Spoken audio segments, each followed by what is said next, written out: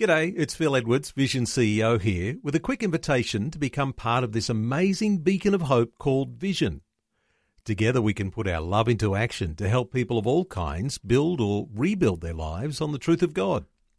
Please consider the part you can play during our upcoming Visionathon appeal, remembering that it's your support that makes Vision possible, including this podcast. Audio on demand from Vision Christian Media. Foundations. You have to understand, they thought they were protecting their people from this evil religion from a traitorous Jew who betrayed his people. Yeah. So they thought they were protecting their people. Foundations. Understanding the Jewish foundations of our Christian faith. With Robbo Robinson and Mandy Warby. Christians love Isaiah 53 because it describes in vivid detail what Messiah was going to do through his personal sacrifice and the suffering he would endure. And we don't love it because of the suffering that it details, but because it so accurately describes Jesus Christ. But over the past 2,000 years, the Jewish rabbis and religious teachers have had a very different view of this amazing chapter. And when they didn't know how to deal with it, they actually did something quite astounding. We're going to find out more about that on this program as we look at Isaiah 53. Yeah, we love Isaiah 53. It describes perfectly this suffering servant who was going to die in place of and for the sins of his people, and then be raised up again, victorious. And in the, before Jesus Christ lived on the earth, the traditional, historical view and understanding of that particular passage in Isaiah was that it was talking about a Messiah, about a particular individual. So this is how what the Jews believed, that was talking about Messiah. Yeah, absolutely. Before Jesus was born, it was all about the coming Messiah. And then after Jesus died, rose again, and his fame spread, and what they called a sect of Christianity just grew, just exploded. First of all, and particularly in the first decade, it was all Jews. And then after that, it was embraced by the Gentile world. And of course, this posed a problem for the Jewish people, particularly once you get to the 3rd and 4th centuries when Christianity became the official religion. The persecution that the Jewish people collectively and individually experienced at the hands of Christians was appalling. I mean, the Christian church has done amazing things in the last 2,000 years. This is a serious blight on church history of how we've treated the Jewish people. And so in the Jewish mind, the Christian was number one enemy. And as a result, absolutely hated Jesus, thinking that he was the traitor that basically has led all of these people to treat the Jewish people so badly, which we know is not true, but hey, reality is perception, But now, we don't have time to read the whole of chapter 53 of the book of Isaiah, but I just want to point out some identifying marks or characteristics of who Isaiah is talking to. Okay, so it says that the strong arm of the Lord revealed an individual, and this individual was going to grow up to be considered very, very special, but nothing to look at, nothing physically, attractive. That this man would be despised, he'd be rejected, he would know a lot of sorrow and grief. This man would carry the sorrows and griefs of all of those who actually despised him, and on himself, and they would not esteem or honour him for his efforts. This man would be stricken and afflicted by God. He would be pierced and crushed for the sins of others, but his suffering would result in peace and healing for those that he was suffering for. When he suffered, he would do so silently. He would do it without complaint or protest or objection. And this man would actually be killed for the sins of others, even though he himself would be guilty of absolutely no sin, no violence. There would be no deceit in him. In fact, his soul would be considered an offering for the guilt of others. When he died, he would be numbered among sinners, in spite of the fact that he was sinless. And his body would actually be buried with the rich and the wealthy.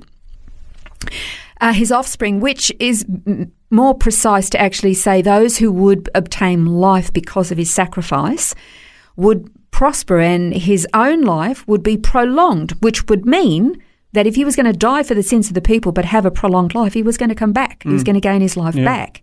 He would take it back again. He'd rise from the dead. Out of his anguish and suffering, he would receive reward and honour, and that he'd previously been denied because he was despised and rejected.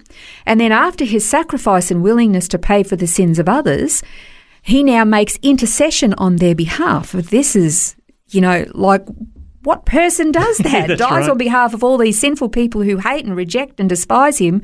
And then once he comes back, he actually spends his time interceding for them and praying for them. Now, until about 1,000 years ago, all the wise men, as was said before, of Israel, the sages, the rabbis, they all understood that Isaiah 53 was about the Messiah. And again, the claim of anybody to say otherwise, they were rejected as heretics. There was a famous rabbi, his name is Rashi, I believe, and when he first started touting a different interpretation of Isaiah 53, in other words, not about the Messiah, but about the Jewish people being the subject of this suffering servant, that a collective nation was suffering, he was rejected as a heretic. But because of this Christian anti-Semitism that became rabid hatred of the Jewish people and persecution, that began to be more and more palatable. Well, it kind of makes sense in some respects. If you don't want Jesus to be Messiah, it kind of makes sense to then deflect that to say, well, maybe it's about us as a nation. It's about the Jewish people. Particularly because they were suffering so badly. They were hated, they were despised, they were rejected. And so there's elements that are true in that, isn't there? There are elements that are true. That's correct.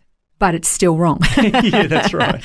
And so, but what they did was, how did they deal with that? The problem was, or the solution for them on how to deal with this problem was to simply remove it. So instead of just trying to explain it, they literally removed it from their sacred texts. Wow. So the whole chapter's just gone. The whole chapter gone. Wow. Don't forget that I think the chapters and verse markers came in about, was it the 13th or 14th century or something, so much later date. But however they did it, they simply removed it. If it's not there, you don't read it. If you don't read it, you don't ask questions about it. And then you're not going to investigate and come to what they thought. See, you have to understand, they thought they were protecting their people from this evil, evil, evil religion from a traitorous Jew who betrayed his people. Yeah. So they thought they were protecting their people. Well, that might be a solution on the one hand, but I guess that also creates some alternate problems as well, doesn't it? It's actually mentioned in a whole lot of other sacred texts as well. Like there are references to the suffering servant in Isaiah 53 being the Messiah in, there are lots and lots of texts. I've got just a handful of them written in the notes. Targum Jonathan does it. The Talmud itself talks about the suffering servant in Isaiah being the Messiah, Isaiah 53.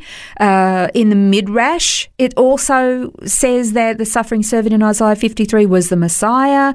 The Jewish prayer book for the Day of Atonement says the same thing. The Zohar, which is a book of Jewish mysticism. I'm not saying any of these are inspirational like scripture. What I'm saying is that they acknowledge and recognize that Isaiah 53 and the suffering servant is actually the Jewish Messiah, not the nation of Israel. So they've got this conflict already. This is what we're telling people, and this is what our sacred writings are also telling, which is conflicted. So so if you just take it out, one, you still can't get rid of all these other sacred texts identifying Messiah in Isaiah 53. If you put it back in, people are going to ask questions. So then you've got to say, well, it's about the Jewish people. Yeah. I guess the issue with that is you've got, obviously there are elements of truth, the persecution, the suffering, but then the fact that it's a sinless person or sinless individual isn't necessarily reflective of the Jewish nation, though, is it? Well, no, that's the other thing, because this suffering servant in Isaiah 53, good point, is pointing out that it's talking about somebody who's sinless, who's perfect, who's guileless, who's got no imperfections or error or wrong in him.